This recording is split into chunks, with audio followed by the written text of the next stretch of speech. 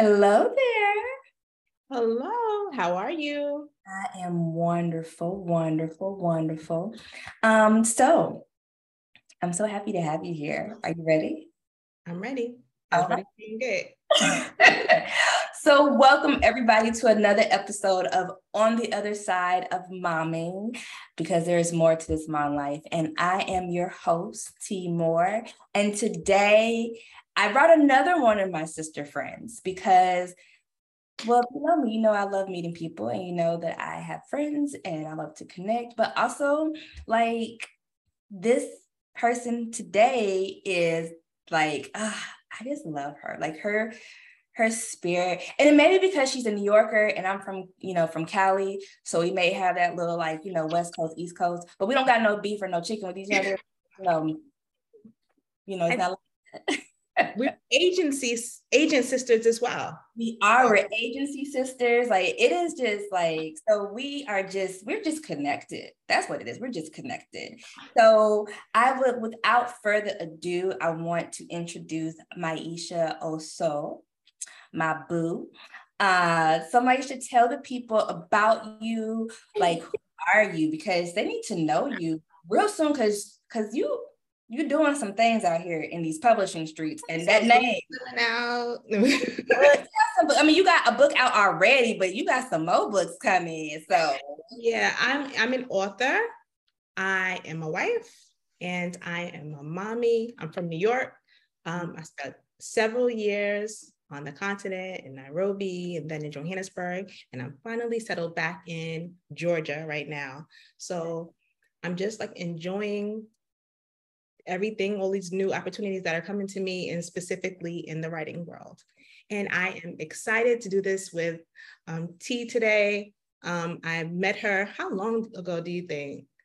gosh, I don't know, but it had to be Officially, probably maybe like a year or 6 months, yeah, something it like has that. to That's be. officially. But I Yeah. knew who she was before because of Black We're a Creator. Black creator, so it's like definitely 2020, but then like you said, like officially like connected probably within, it's probably coming up on a year. Yeah. Yeah. And then you realize that we are living identical lives. Yes, yes, we are. Like seriously living identical lives. It is so wild. Like, okay, we're gonna get into it. So first of all, y'all know how we do. We have to do our mom inspirational quote. Because we have to stay encouraged in these mommy streets, because motherhood is its own hood, right? Like it'd be a thing. And so this one comes from the America's mom, but she's our auntie for us, is Auntie Tabitha Brown, for those of you who don't know who Auntie Tab is by now. But she Auntie Tab. So she says, remember, the same day we plant our seeds is not the same day we eat the fruit. I'm gonna say it one more time. Remember, the same day we plant our seeds is not the same day we eat the fruit. And that comes from her book that's out, Feeding the Soul. And so what do you hear? Like, what comes to mind when you hear that? Like, when she's saying, like, okay, hey, you planted the seed, but it's not going to happen today. Like, whatever you planted, you kind of got to like You know got that. to water it, you got to nurture it. And it's exactly that. From the standpoint of being a mom, it reminds me, someone was, I can't remember who it was exactly, but they were saying that a normal day for us right now, and a normal day that we're experiencing with our children, is going to be a memory for our child years to come. Like when I was young, it's going to be like, so it's important, the things that we do right now, the things that we instill in our children, the things that we, the way we act, the way we show them how to be responsible people, like all of those things are important, because in time, the harvest is going to come. The harvest is going to come. But it's gonna come, but it go. But that's so good. You like, as you were saying, I was like, oh my gosh, how true is that? Like, we want that instant gratification. Like, I want today that if I told one of the kids something, I want it right now, but not realizing I'm probably not going to see the fruit of whatever lesson I'm trying to teach them until it happens. Like, they're not going to be in the situation to really have to display whatever life lesson I was trying to show them. And I was talking to my dad, I want to say last week, and I told him that I get a lot of the stuff he was trying to tell me when, like, even when I was a teenager, like, cause you're a teenager, you know everything, right? Cause you're grown. And so, but now, like, I get it. I get a lot of the things he was trying to instill in me at almost 40. Like, it's like, oh, right. It clicks. Finally. You said to save money. I get it. Like, okay, that's what you meant by you save for the rainy day, or that's what you meant by go after your dreams, pursue all the things you want to do before you get settled down into life and decide to become a life partner with somebody or have children, like try to do all the things that you want to do on your own before that, but that was a seed that was planted when I was younger. Right. But it didn't take root. It's just barely taking root now. It takes time. It takes so much time for the things that we learned when we were younger, or just anything that's worth having. Like, you just really have to put a lot of work into it, and you can't expect immediate results. I don't know why that is though. Like you remember last week, Ebony was talking about that air fryer joy. I would really like a lot of my results to be just like my air fryer. We're not going to talk about the air fryer today, Mike. I already told you, you have to upgrade yours before we can even get into it. We have to have a separate conversation about this air fryer. She's going to give out recipes and everything because she can help people like me. That's right. About to change your life, because not all air fryers are the same. Wait, that was shady. No, don't come to my Kusanai right now, okay? Just saying, they're not all equal. I'm just saying. There's Walmart and there's Target. There's levels to it, and that to say it. But like you mentioned something about learning, the things that we learn in our childhood, right? And so I feel like a lot of things that we learn in our childhood is how we take into our parenting, right? How we decide to parent our children, because all we know is whatever we were taught, and obviously whatever our parents were taught, they put on us. And so what I'm seeing is this shift in our generation for the millennials is this shift of, hey, I don't want to do it the same way as my folks did. And it's not to shade our parents or even our grandparents, because a lot of stuff, and I hate to say it like this, but I'm just going to be transparent. I think a lot of stuff flows from slavery, obviously. Like a lot of things, kind of how that happens, the factor of control. So that massa, was staying in line and doing that. And so you have kind of that mindset being passed down and trickled down over into parenting. And so now you have us millennial parents who are like, well, first of all, Gen Z just ain't with the shits. That's there's a different generation anyway. So you gotta come different with them. But even like, we have really small littles, right? I mean, you have really small littles, and I don't know what their generation will become, but it's kind of like, I don't want to parent you all the same way, because I tried it fairly early on when, like, with my oldest, trying to do the same things that I saw being done, or, whatever. And then I'm just kind of, but it started with me. It started with me wanting to change me, but not so much for the parenting aspect. It was just some things that I feel like, I almost feel like Holy Spirit was like dealing with me with, like, right. He was just kind of like, we got to change some things. And I just feel like 2020 was a year, right? Obviously it was a year, like it was real ghetto. I should have known when Kobe passed that it was going to go downhill from there. Like, I just should have known, like, it was just going to go down. But I also feel like it really was an awakening year for me. And I believe that is the year that I really started to heal myself as a woman. And I started to go after the things that brought me joy. But also in doing so, I started checking me and how I was showing up for my kids, and started unlearning. And I started being like, I don't want to parent you by, if I pop or spank or whatever. I don't want to yell at you to get you to comply with what I'm asking you for. And I hate to even say comply, because when I think of compliance or the word comply, it just feels like it's order, it's control. Right. And so I began to start doing this work of unlearning, which I feel like it's just this never-ending goal or journey, because it's just a lot of unlearning. So I want to ask you, what do you, when you hear the word unlearning, because it feels like it's kind of a buzzword right now, like unlearning, or just like, you know, this whole movement with, I hate to say gentle parenting, because it's probably not a movement. It's just probably just how some people been parenting is just getting more attention now. But like, when you hear unlearning, what does that mean to you?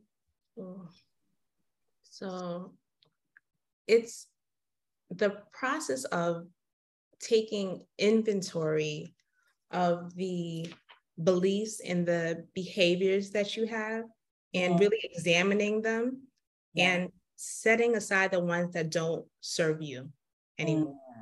Oh, and it's really hard, right? Because I said beliefs as well. So you're changing your belief about something. And it's typically a long-held belief. This is how you should parent. This is how you should discipline.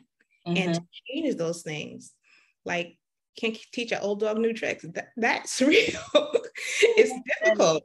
Yeah. Because we're set in our ways, right? Like, you think about that, but then it's like, you can teach the old dog new tricks, but is the dog, or in this case, the person, going to be receptive to the change? Because it goes back to that instant gratification. Yep. It goes back to, I put the seed in the ground, where's my tree?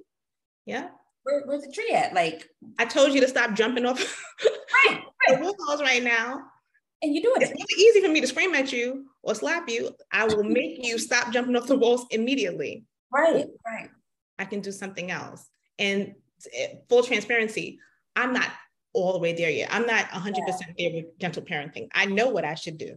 Yeah. Oftentimes in the heat of the moment, you won't hear me yell. Yeah. And it's something, I feel like it's definitely, it's what I grew up in. House full of yelling. I didn't get spanked a lot. My brothers got all the beatings. I was a punk. I didn't do anything that was going to make me get the beatings. So it had the intended desire, though, like the chill effect. Like in law school, we call it the chilling effect. Like when they pass down laws, certain types of laws, to stop whatever action it causes a chilling effect. And so it's like, ooh, y'all getting whoopings over there. Oh, yeah. My father just had to look at me and I'll be like, let me press my behind over here.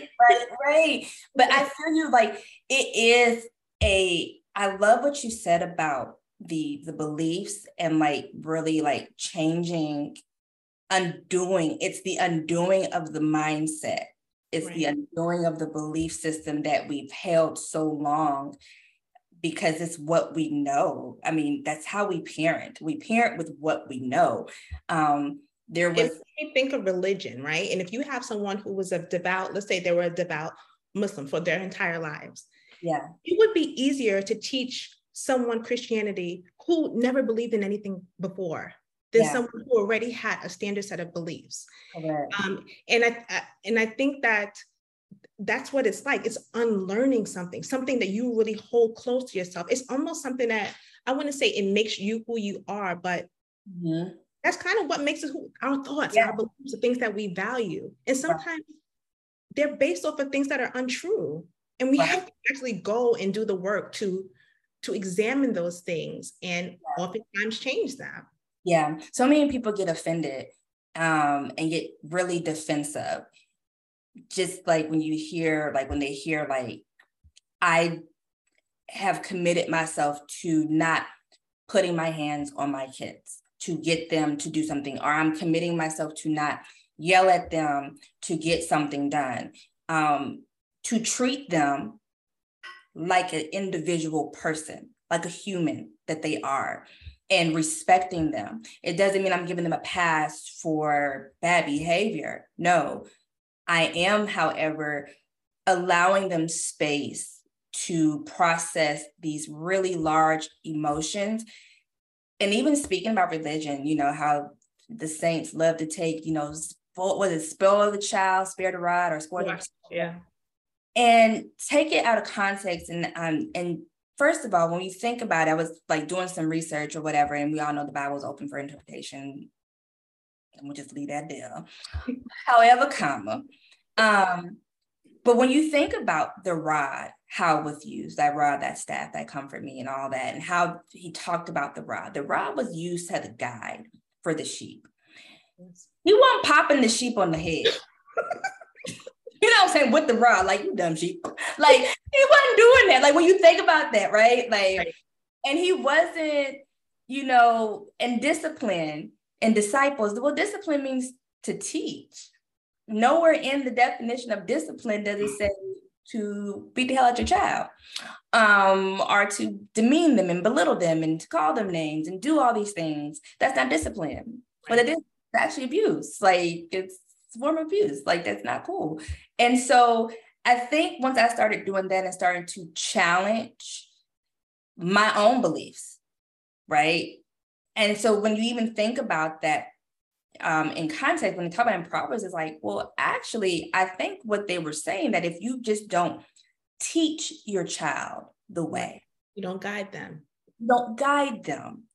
then yeah, you do spoil the child. Then yeah, you do, because now you have a child who has no guidance. They had no foundation. How are you building a foundation by popping them? What is the foundation? How do I tell my 3-year-old who got hands for days, that little boy will smack the mess out of you and won't think twice about it? How do I teach him not to hit? By popping him back, by saying, don't hit me. And I think if I put a little fire behind that pop, that's going to get it. Like, how am I teaching him that? But then on the same token, if somebody at school was to pop one of my kids, I mean, I can't say that I'm going to tell them like Jesus, was like, turn the other cheek. Baby, turn the cheek. Turn the cheek. I have not arrived yet. I haven't arrived there. So anyone listening who does practice gentle parenting and who has some situations, let us know how that. I could probably do it in my household, but I can't say that I'm going to be the parent who's like, baby, just walk away, go get the teacher. Do that after you have handled business. Like, I don't know. I got your back at the school. I got your back at this point. I told you that it's because I remember one time in South Africa, I found out that a little girl hit my daughter at the park, and my daughter didn't do anything back, and she just started crying. And I was hurt. I was upset. I was mad at the kid, but more so I'm like, you didn't hit her back. Oh, you didn't give her back what she gave you? What you doing? I don't know. And so I'm not there yet, because it's how I was raised. So there is a lot of learning that I still need to do. There are things that I definitely struggle with. I feel like primarily is the yelling. And I don't yell off the bat. Like, I don't just start screaming. I feel like my mom used to scream for everything. She'd be like, Maisha, take your cups off the table. Like, it would just be for everything. Like, take the cup off the table. My kids, I would be like, all right, Elijah, Judah, Selah, come in the house, please. They ain't listening. Come in the house. After the like 7th, 8th time, I said, get it. That's why they come in the house, and then you're like, well, it worked. And that's what I remember saying, like, well, I remember when I was yelling, it was like, it was working, because they moved. At that point, they finally moved and did what I told them to do, because I had to yell. But now I remember feeling exhausted, though. Like, I was now exhausted that I exerted the amount of energy, because y'all didn't listen. So now I'm yelling, and now like it's such a thing. And so that's probably the biggest thing for me. It's like, I do a lot of breathing, a lot of like stepping back. My dad got actually an opportunity to see me in action, because he surprised me this weekend, came into town, and the kids got to spend some time with him, which was a lot of fun. And so we're leaving Let's Play. Mm-hmm. And Savannah, she got like she was mad. Like I think she was hungry. I'm almost sure she was hungry because she kept saying she was hungry, but you know, she wanted to play. So of course she played. So she was hungry. So I think the crux of what her problem was, I'm hungry and I'm thirsty. And they got popcorn. Why don't I have popcorn? So that started the popcorn. She wanted to put her shoes on. It went from that one to put her shoes on to where she would just stop in the middle of the road, wouldn't walk. And my dad was kind of like looking like, wow, this is like, and you know, my dad's Jamaican. So, you know, the Caribbean parents, you know, they operate under different creed anyway. And so he's watching all of this transpire. And I mean, it's escalating. Like really. Looking at you crazy at this point too, probably. Yeah, he's like looking at me real curious to kind of see how I'm doing. And, you know, my husband, he's kind of like letting me kind of handle it, but I could tell he's kind of like ready to jump in and get into this thing. And I'm just like, okay, no. So I'm just like, let me get the other kids. So I'm like really trying to stay, I'm not gonna say I was really trying to stay calm, because I was actually pretty calm. And then, because I was just like, we're just gonna keep moving. Like, you could be mad, but you gotta keep moving. Keep it moving. And so we get in the car, we finally get in the car. She don't want to buckle. So I'm like, do you want me to help you buckle? And she's like, no. So I was like, all right, figure it out. So she buckled up eventually and we drive. And then at some point she gets mad again now because the popcorn is in the car and everybody else had the popcorn but her. And so like, I give her the bag and that wasn't good enough. And then she's like kicking the seat. She threw her shoes off. And I'm like, whoa. Because now I'm like, now you're not being safe. Now you're not being a safe person. And that ain't gonna work for me. Then she unbuckles her seatbelt while we're driving. And I thought, oh, absolutely not. So somehow I legit am getting exasperated for you, but let's continue, please. At this point, she starts flatboxing me to put her seatbelt on. And so like, I'm like about to like lose it. You know how Regina Hall was in that video like this? Like that was me. That was me like like, because now I'm about to lose it. I'm about to lose it. And so so finally got the seatbelt on. And then I just remember I just hugged her. I got the seatbelt back on and I hugged her. And I just remember telling her, I love you. And you're safe and it's okay. And I love you. And everything's going to be all right. Not even minutes, she started calming. Just the connection, the hug. Right. And my dad called me when he got on the road to head back home. And he was just like, I just wanted to tell you, you know, I'm so proud of you, you know, all the things you're doing, but I'm really proud of how you are handling your kids. And I'm so impressed with how you handled that moment in the car. He said, because I would have tapped your ass. I did. He was like, already. You would have been crying before you got in the car. Right. You would have. He was like, I'm just so impressed. I'm so proud to see you're doing that. And because me and him talk a lot more about my parenting style now, and I'm like really excited about it. And he's just like, I wish I would have known some things differently. And this coming from a Jamaican. Right. Like, you know, they was out there. So like, but so like for him to witness it and to see it, and I won't lie, you know, Black moms are good for putting on for their friends, right? Like, I don't know if your mom was like that, but my mom would turn up her antics when her friends was around. Like, she would be like, I'm fixing to get you. You fit. Why are you yelling at us? Oh, now you're cussing at it. Like, even cuss. Y'all, my dogs are disrespectful. So we just don't keep it. They ain't worried about this, right? But I love that there was also validation your father saw in that moment, and he was able to communicate that to you. I like that. Yeah, that felt good. It happens here. Like, if my kids are going crazy, my parents are here, and they just look at, my parents are older also, like on the cusp of 80. And so they looking at me like, what you doing with these kids?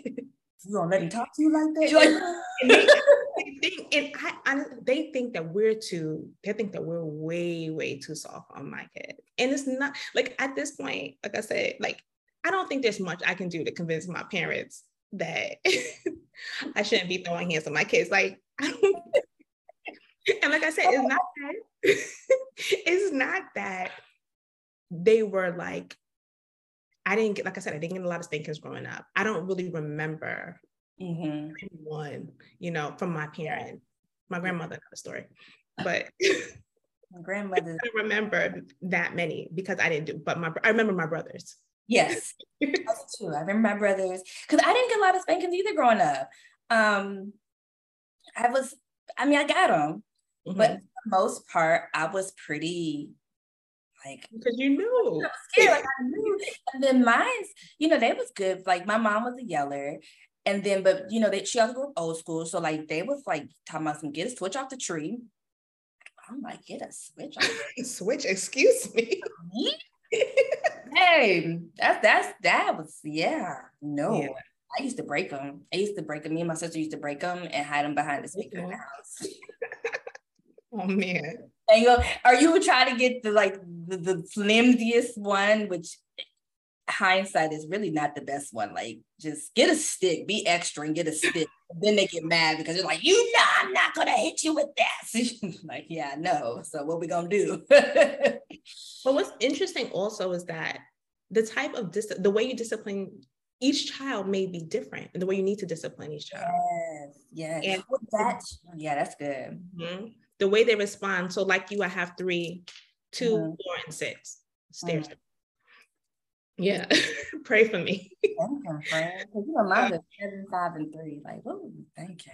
Yeah. And my daughter, she wasn't, I remember the first time I saw Time Out. I think I was watching like The Nanny or something like that. I didn't have kids yet. But you know what I thought? I'm like, this is some white people stuff. Like, we can't, this is not what we do. It's not going to work. Mm-hmm. But when it came to my own child, my daughter, she is great now. Mm-hmm. But then, she ain't listen to nothing. So I tried to, like, I don't know how I would discipline her. Even if she's small, you don't really spank somebody very young. So you'll do something like this. She didn't respond. I would put her for timeout. She forget about that. Fair play right there. But I realized she was very much like me. And I don't want to say a people pleaser, I guess to some degree, but she really thrives off of positive reinforcement. Yeah. And when I found that, I'm like, okay, I don't really need to, even now, she's 6.5. I don't have to do much to her. I can just reinforce her positively and it will change her behavior. Yeah. My little son, I'm still figuring it out. I ain't gonna lie. Like, I don't know. Timeout doesn't work for him. Timeout does work for my 2-year-old. Okay. It works for him. And it's not like timeout goes, it's like, go sit on this curb of this fireplace little thing and sit there and he'll stop. Okay. Or if I put him in a further room, like a room downstairs, I'm downstairs, I'm not leaving him. But if I put him in the other room in the back. Separate, Right. So it's different for every child. And I think that's important. Like, I don't want to tell no one, don't spank your kids. I only can do what works for my children. And it's something that I want to not do. Right. And I think that's the big thing. Is like, you figure out what works for you. My goal is I don't want to inflict unnecessary trauma on my kids. I don't want to do things that will tear them down, because that's the seed that I'm planting for when they get older. That's the seed where I can't tell you where it came from, the people pleasing for me came from per se. Clearly it was in childhood. Clearly it was me wanting to, because I'm a words of affirmation person. That's my love language. It also is my oldest's love language, is how you speak to her. And I think you hit on something really important, is that these are individual people. Mm-hmm. Their ages are just the difference here. They're individual people who require individual things. How I handle one, I can't handle the other that way. Right. That one is going to need something a little different. And so for me, it is just making a decision, like, I don't want to do that. I just want to do something different and see how it works.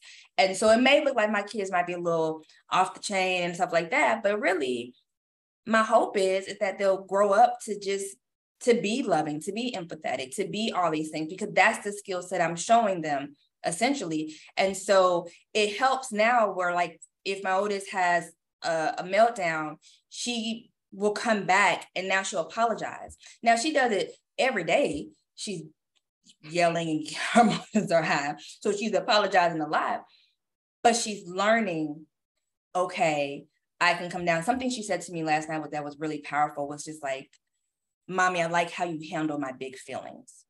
Wow. That make me feel bad about having big feelings. And you're going to help me, right? You're going to help me control. I said, yes, baby, I'm going to show you. We're going to work through it together. I said, because when you're yelling, it's hard for me to hear you when you're yelling. So when you bring it down, doesn't mean that you're still not upset. You could be mad. Be mad. It's a natural feeling. It's a natural emotion. You could be upset. And I think that's something as parents, I don't even know where this comes from. When you begin to think about it, I think that's a lot of it is retrospect. Like when I begin to think about like how like growing up, we weren't allowed to have feelings. We were too young to be angry. We were too young to be sad, to be depressed, to be any of these things. And so you have a lot of like, when people are crying, don't cry. Why are you crying? What you crying for? Because I'm sad. Or that's how I express myself when I'm sad. I cry. This is what is given to me. Is why our Black men can't cry now, because they've been told that they're weak if they're crying, or it's a sign of weak. And it's not. It's a God-given emotion. It's how you respond to the situation. But yelling, let's work on that. Let's work on the hitting. Let's work on these things, because adults make me mad all the time. I want to slap a lot of people, but we don't. But we don't, because it's assault. Like, it's a battery. You carry some time. Yeah, I want to threaten you too, but they call it a terroristic threat, and you can go to jail.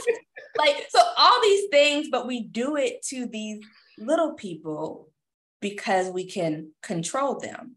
So we think, and that's really what we're trying to do. We're trying to control people who we really can't control, but we can, because we have the power card and because we are their source and they're dependent on us to do these things. And so we take advantage of that fact, because if you think about it, if I'm at work and I'm stressed out about work and I'm upset and I bring it home, whatever the stress, it's just like kids. It's just like they're hungry, but they're projecting their hunger in a different way. And maybe Susie Q at work pissed me off because I'm always picking up the slack for her and doing all her stuff for her.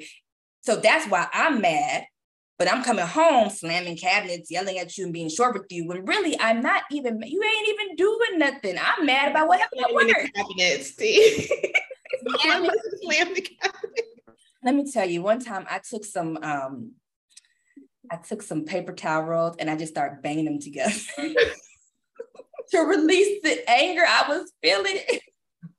And the loud noise was really helping me a lot. Like, I think my kids thought I was crazy. It was like, I'm gonna go up front. Right. I'm gonna watch TV because I don't know what mommy's doing, but that look different. Like, right. But I think that's what it is. I think it's just, like you said, we're unlearning that. And then it's like, even though I'm unlearning this stuff in my parenting, it's also making me unlearn stuff really in my adult life. Like speaking up for myself. Like I've always struggled with speaking up for myself and telling somebody how they may have offended me, right, out of fear that they're going to reject me, or it's going to be a confrontation now. So to avoid this confrontation, even though you did something that I don't like, I'm just going to hold it inside of me, or I might vent to somebody else and never vent to the person, and never talk to the person about it because I'm so afraid of the confrontation. And so, and I don't want that for my kids though. So right, how do I teach them that? Because I'm the person that they have this really strong intimate, like if they can't tell me they're upset or that I hurt their feelings, how then do I expect them to feel safe to do it, or confident to do it with a stranger who did something to them? Like, it's so... That is so good. I never thought about it like that. Mm-mm. And how that can play out later on in life. Wow. Yeah, it's the seeds, right? Like if you think about it, it's the seed planting. It's like, how does this, and it to somebody else, it may not seem that deep, right? It may not seem that they're like, they'll be fine, they'll figure it out. but they may not. They may not figure it out. They may always feel that way. I'm just now starting to speak up for myself. I'm just now saying, I don't like something, or being okay with cutting off friendships that were no longer serving me and they shouldn't have been my friend to begin with. Right. Or just people pleasing, because you have your child so much under, your control, and they know the only way that they will not feel your wrath is if they please you. They do think they get good grades, or they listen, and they're always docile. And plate. Oh, let me pass it. And then later on in life, you wonder why they're a doormat. Yes. Listen, that is where, for me, my healing journey, that's what's taking me back to. I can't pinpoint. I still haven't been able to really pinpoint where, but I wonder if it's just natural. I wonder if it's just natural. Like, just as kids, we want our parents to be happy with us, to be pleased with us. But I wonder if is it the wording that's used? And I'm thinking that's probably what it is. I'm wondering, is it the words that we're using? So like for me telling Sydney, like, I can handle your big emotion. I love you regardless of how you are acting right now. There's nothing you can do that's going to change my love for you. Like, nothing. I love that. I had those conversations with my children as well. Well, the older two, the younger one would be like, yeah. Right. Because listen, James is over here talking about some, you hurt my feelings, mommy. Hurt. I'm mad. I'm saying, boy, stop listening to your sisters. Because that's where you got that from, your sisters. This is you told me off the other day. Oh my gosh, my husband was away traveling. I had all three of them to myself. They were all in my bathroom brushing their teeth one night before bed. I had to go downstairs just to get the lunch boxes and everything ready. I came upstairs, my floor was wet. It was so wet. And my two boys, one brushing the teeth, and the 4-year-old's brushing the teeth, the 2-year-old got water all on the counter. And I'm like, what's going on? I'm like, Elijah. He's like, I told him not to. He just brushed his teeth. And then I looked down on the floor. There's a huge puddle on the floor. Girl, the way I screamed to tell them all to get out of my bathroom. Get out. Get out. Right now. Oh, yeah, get out. So I'm finally on the floor with a towel trying to mop up all of this water. And the other two, like they're older, so they know they ain't messing with this lady right now. Right. The little one come to the door and he's just like, Mommy, stop it. You are so mean. Oh, yeah. And the way he said it, I was like, ooh, I am convicted now. You just feel it in your heart, like, yeah, I probably wasn't mean. And then I did something. I apologize. Oh, talk about that. Ooh, like I said, I have a girl, because I feel like I always have to say this. Like, okay, I have a good relationship with my parents. Yes. But I don't believe, right. I don't believe that I can recall one instance as a child where I did something, was reprimanded for it, and they apologized because of the way they did it, if they did it harshly or whatever. I don't think that happened. And I don't know if it was a time, I don't know what it was, but parents didn't really apologize to their children. And it's something that I make sure that I do. My husband does now. And that's a whole other thing. Because like I said, my husband's Nigerian. Like, they're culturally, it's different. But he does it. He'll apologize if he is too short with the kids or something. And I'll go like, babe, like, yeah. And just apologize, because they need to understand that, number one, when you do something that you shouldn't do, and you do something wrong, you hurt someone's feeling, you should apologize for it. Also understand that they are not too small for us to, apologize to. Yes. And I kind of felt like growing up, like it just wouldn't have happened. No, I can't recall a time either. It was usually, how Black parents apologize. It is, you want some ice cream? Right. You want to finish watching your, like, it was never the words, I lost myself, like, in that moment. Like, that has been so big for me, to apologize to my kids and just be like, you know what, mommy lost her cool in that moment. And our mommy's hands, they weren't loving. And I'm sorry for that, because my hands are supposed to be loving, and you should feel safe with my hands, or my words were not kind. And so I'll tell them what I'm apologizing for. And I'm like, I hope you forgive me. Sometimes they tell me they're not going to forgive me. When they're, like, yeah, I never forget, like, because they're still mad. Like, somebody told me she hate me. She's like, I hate you. And I looked at her, I said, oh, that's some really big feelings that you got right there. That's cool. Like, and like, you got to make her understand how words hurt. I'm like, she'll get it. She's fine. She's not going to understand that deep of a lesson today. Like, she's not going to get it. So what I do is I give her the space, though, to express that. Because what she's mad about, she was hungry. Right. Even though she doesn't even understand what the word hate means. She doesn't know what that means for real, because it's used so often in language and all the time in movies and the kids shows that they watch, and it's in everything. They hear it all the time. So it's used very loosely. They don't understand there's the weight of the word. The weight of the word. Like, when people hate, like, there's action actually behind the word hate. Like, there's a lot to it. But I'm not going to be offended by it. And I'm going to let her process. And most people wouldn't let that happen. You what?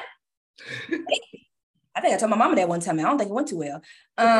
So I don't remember going that well for me. But there was no space to process my feeling and emotion in that moment. Like, there was none of that happening. But I'm not giving her a pass, but I am telling her, I hear you. You're upset. What you want to talk about? You don't want to talk about right now? Cool. It is what it is. Like, I pick and choose the battle I want to fight with them. But I also know I'm not a perfect parent. I'm not going to get it right. And so I am going to apologize, because you know what? I did lose my emotions. I did lose, I amped myself up. I got upset. I got angry. I remember when Prada died, my dog. R.I.P. Prada. And oh gosh, Sydney was sad. Like, at first everybody was real cool, and then we got to the vet office, and I just remember, like, we walked out the room, and we just the emotion. Like, oh my gosh, like, losing a pet, I didn't realize it was so, like, heavy like that. Like, and she was my first pet too, so it was really heavy for me. But I didn't realize how much it affected Sydney. And I remember the next day, she just was, ooh. And baby, I was in my feelings. And so I lost myself. Like, we got into it that day. And I just remember when I came down, because sometimes I don't apologize all the way. And I told her last night, like, I don't say sorry for stuff I'm not sorry for. I ain't gonna do that. If I ain't sorry, I'm not gonna apologize. I'm fucking wrong. But I remember when I cooled down and I was calm, and I came back to her, I said, I'm so sorry. Mommy allowed how she was feeling to overtake. And so I'm so sorry that in that moment, I wasn't safe. I wasn't kind, because I didn't realize that she was grieving. Right. I just thought she was just being bad, or just, just not listening, defiant, and all these things. But really, she was grieving too. Even though she kept talking about she wanted a new dog, and I thought she wasn't being loyal. Like, wait a minute, your dog she ain't even lukewarm. She have not even cremated her yet, and you can talk about getting a new dog? Right.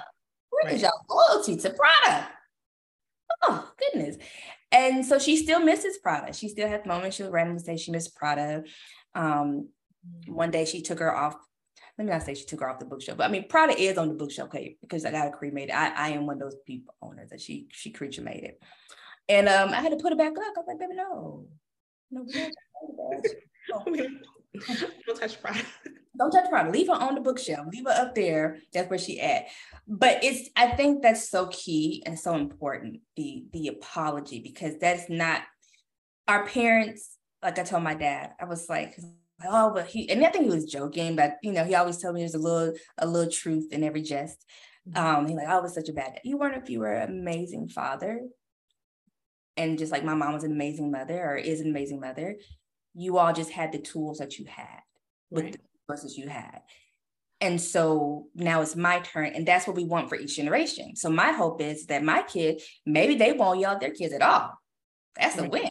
And maybe they'll from the outset, they'll know how to guide their kids and know how to do these things, and they'll be able to be, a lot more patient from the outset. I don't know. I hope so.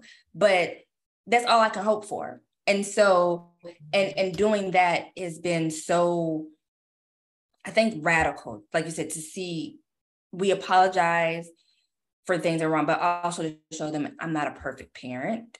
Right. I think social media doesn't help us all the time, because we see these pretty posts of, it's so easy to compare.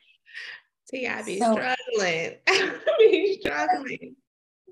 You'd be like, oh, they look like a good mom. Like, or you see someone's child acting a whole entire fool, and they're just like so gentle. And it's just like, I wish I I could have that much, patience, Yeah.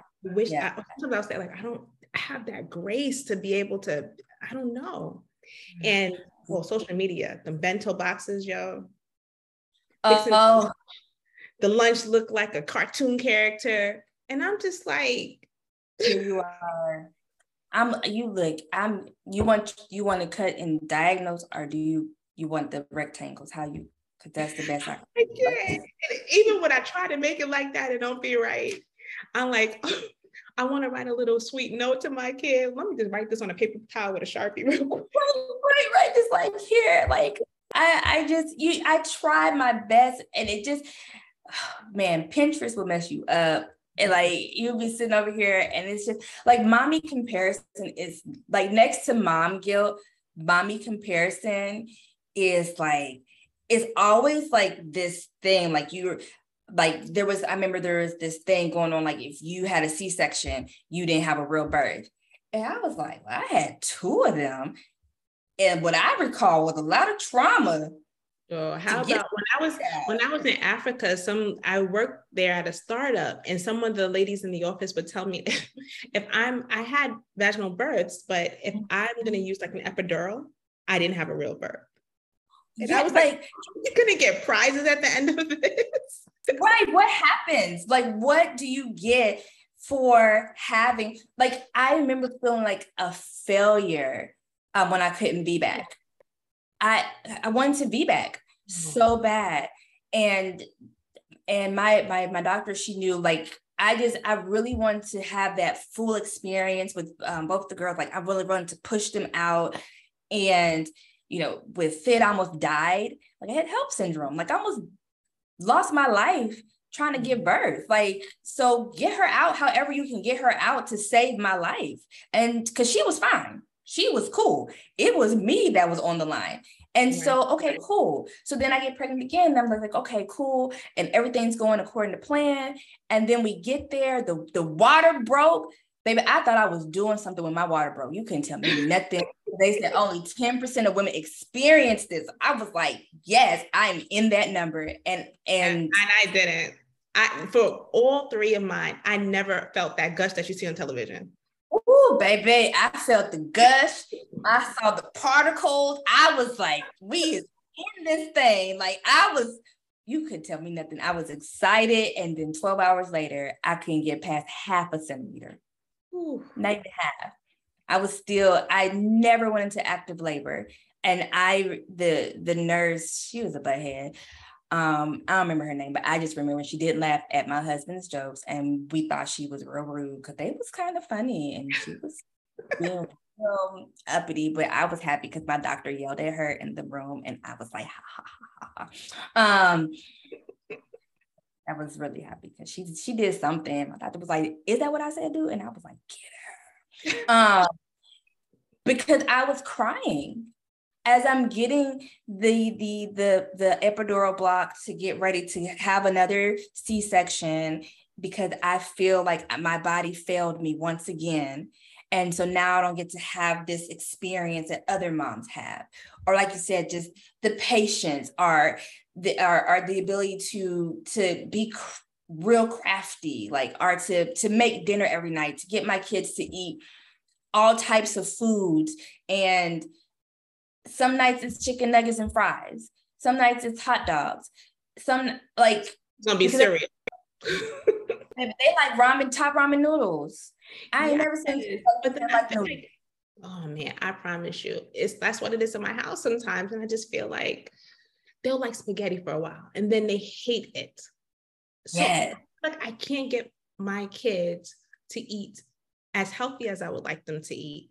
And then I look at someone I'm following on Instagram or someone that I know, and they're eating broccoli and vegetables and liking it. And I'm just like, and tearing it up. I'm like, oh my gosh, I found this lady. She does like, she's a raw vegan, and her daughter is a raw vegan with her, and she's healthy and moving along. And I'm like, man, must be nice. One don't like fruit. I ain't never met a kid who don't like any type of fruit. That's Stella. My oldest is kind of like that. My oldest, Sydney doesn't like fruit. She might eat a watermelon piece. She might eat a strawberry, but she'll eat vegetables. She'll eat vegetables. So I'm like, okay, I guess I'll take the win there. Nana, she likes fruits. She's a big fruit eater. She's not a big meat eater though. And then baby boy, he just depends on the mood, depends on his day. But let me tell you, that baby faithfully eats Twinkies every morning. Twinkies are ding dongs, calls them muffins, and he eats muffins. And I don't fight with him about it. And that might be, I know it's sugar, and I shouldn't give him this, but he'll eat it. Like he'll literally, it's almost like a pre-breakfast for him. Like, you know how they have pre-workout? Like that's his pre-breakfast. Like he eat his Twinkie and he good. And I give it to him. Pancakes, them little frozen pancakes that you get from Walmart or whatever. I pop them joints in the toaster every day. They want pancakes. Yeah. And what can you do? And it's just so hard because that's where I feel like, oh my gosh, I'm not a good mom. Usually when I feel like I'm not a good mom is because I saw something or I talked to one of my friends who I think is just doing like just killing it in motherhood. And then I'm just like, dang, I mean, I don't even want to like sit by them. Right. You don't even want to breathe the same air in that moment. I just want to be by myself. Like, why you want to play the iPad next to me?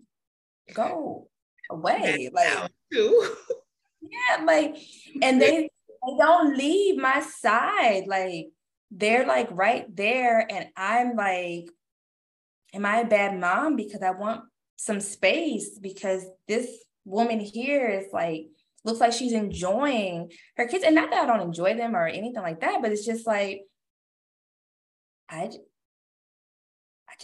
understand. I overstand. Yeah. Like but then like, but I'm not being a good mom if I don't want to do these things with my kids, or if I'm not making these healthy lunches, or I'm not introducing them to the same food 24 times to get them to realize like a mango is good. Like,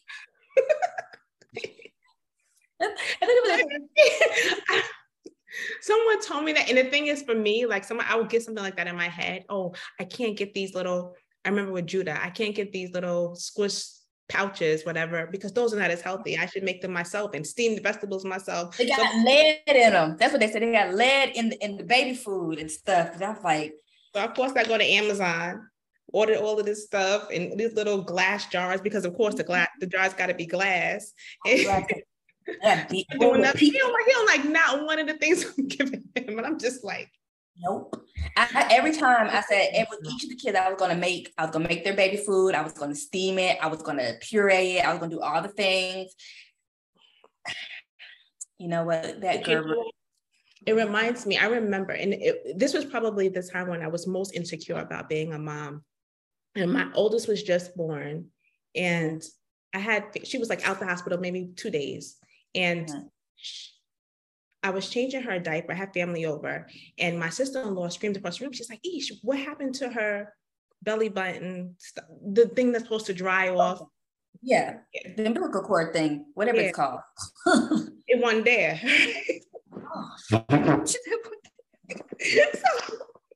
I freak out. And I'm just like, it was there before. I don't know. I just freak out. It's supposed to fall off, right? It falls off by itself, right? But not like on day 2. Oh, so maybe hers was different.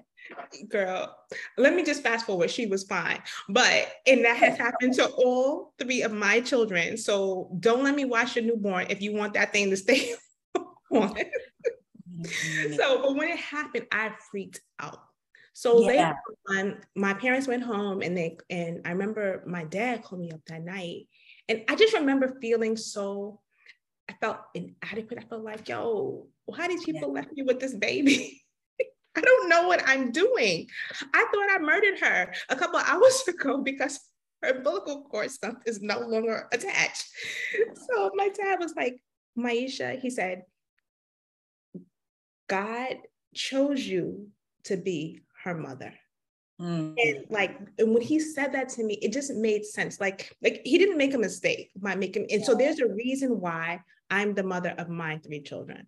It's the reason why I'm not the mother of somebody else's children. I have something inside of me that is going to be beneficial for them to have, that's going to be nurturing for them to develop into productive adults. And that is the piece that I hold on to when I feel like I'm struggling at this, like why?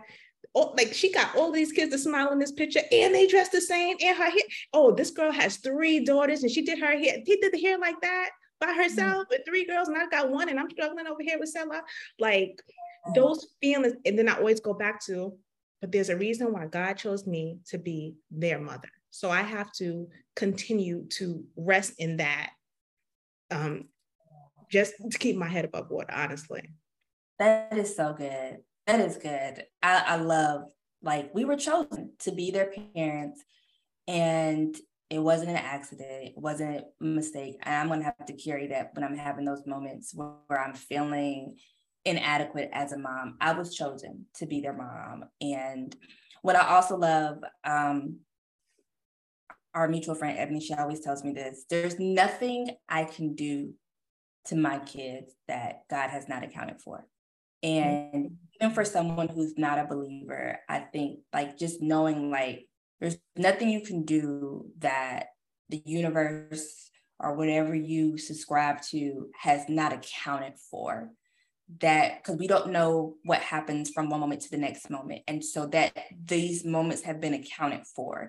And so just like for the person who experienced childhood trauma, who may have been sexually abused, who may have been physically abused, or whatever, neglected, placed for adoption, given up, abandoned, whose father left them or mother left them, whatever the case may be, and they grew up to be successful, however they define success, and they overcame or they decided to heal, they made a choice.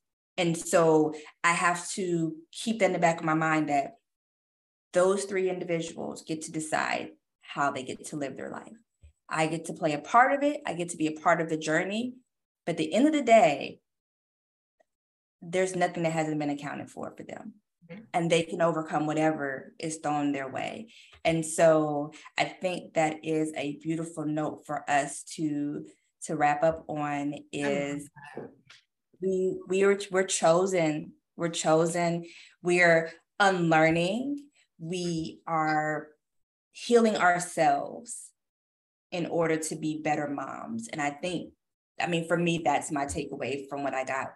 And we get to struggle together in this journey together of motherhood. And I'm happy to do it with you on this journey.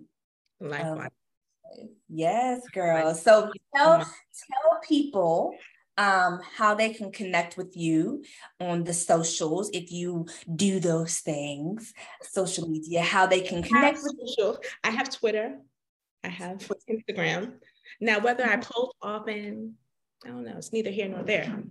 But I am at Maisha Writes. Maisha is Maisha. You hear that, T? It's MAI. Don't you start with me. I jacked that name all the way up. Why you just can't spell it regular? It's how you spell it. That is the regular way to spell it. It is a word. It is a Swahili word. Oh, now it's Swahili. You just don't talk about Swahili. I never told you that. I lived No. in Kenya for 4 years. It is Swahili. People thought it was a nickname. Every time I told someone my name is Maisha, they'll be like, what's your real name? You know what? This is what I'm talking about, y'all. It's just Black people just can't ever be regular. Like we just, no, my name is from the roots. Okay, like it came from It there. means life in Swahili. If you Google it right now, what is life? You will see Maisha come up. Fine, Maisha. Well, I'm named after Tunisia, the little small country in Africa, and instead of a U, it's an A. I don't think it has a special meaning, but It has a special meaning, I'm sure. I think it's just too. But it's Maisha writes on the Twitter and on the Instagram. I'll post a picture of my kids once in a while on Instagram. That's about it. I need to post more stuff, but. And also, they can grab your first book too, Buster Bully, which is Buster the Bully is look, see if you're watching this on the Zoom, she's doing what all authors do. They get and they grab their book and show it to you. Okay. This was my first book. I have a couple of other ones coming out in the beginning of 2024. One with Harper and one with Scholastic. They'll be out around the same time, the first quarter of those years, I believe. And like I said, I'm going along this writing journey. I'm happy to have made some good friends, like sister friends like T, and just excited about everything that's going on right now. You should be. You should be. I'm really excited for you. Y'all, her writing is, oh my gosh, it's beautiful. Oh, it's so poetic. It is, man. You talk about just all the feels when you read her work, and I get to read it because I'm her critique partner too, so I get to see it. It comes in, and it is chef's kiss. Like I just am surrounded by talent. Like I just be feeling like so. See, that's when I feel inadequate. I've been reading myself. Like, no, because if you're surrounded by talent, what do you think you are? You're one of the talented people. Yes, I don't know. I need to rub off a little more because y'all are just so amazing. Whatever. You see the shirt that she's wearing right now. This book about to come out.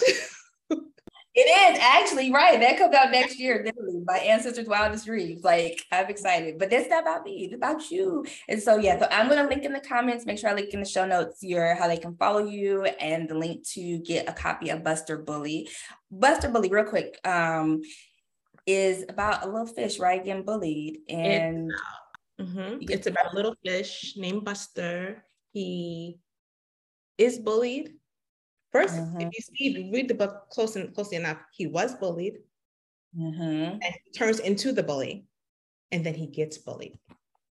So it's interesting to see that, I don't know, just to see bullying from the other side. Oftentimes you see the bullying book from the side of the person getting bullied and how they should react, but not often the side of the person, the main character turns into a bully at some point in time. So yeah, so I mean that happens though. Usually that's how it happens. Usually someone's being bullied and then they have to, the trauma like forces them to do that. So it's such a really, really great children's book. I love it. Our kiddos love it because it's really bright and colorful, and it means like little fishies out here. Illustrated by Craig Shuttlewood. Yes. Awesome. Oh yes, Craig is awesome. Those pictures are beautiful. So, it was published by a press called Wellback Publishing. It's in the UK. Look at you, international. That's what I'm talking about. Just international. Live in the motherland. You know, I found out, I have Nigeria in me, so Niger. I'm Nigerian. I'm gonna get my Jamaican Nigerian flag. And stuff. You should go there. That's one. And if you decide to go, please let me know. Because I need you to go with me. Yes, I have. Yeah, I mean, that's where I've been to Nigeria a trillion times because my husband's Nigerian. So yeah. Find out my tribe. Someone told me I couldn't pick my tribe. I had already decided which. You tried to pick your entire tribe? Yeah, I did. And they told me, what do they know, right? Because all I know is that from what they said on the ancestry, that my folks that are in northern Jamaica came from I mean, pretty much all the West Coast of Africa, but they said that Nigeria Mm-hmm. was the strongest. Yeah, So, mine as well. Might as well. So that's what I'm gonna do. But yes, thank you so much, Maisha, for your time. I appreciate it as always. And to everyone else, we will see you on the other side of mommy. Thank Have you a so great much. one. Yay.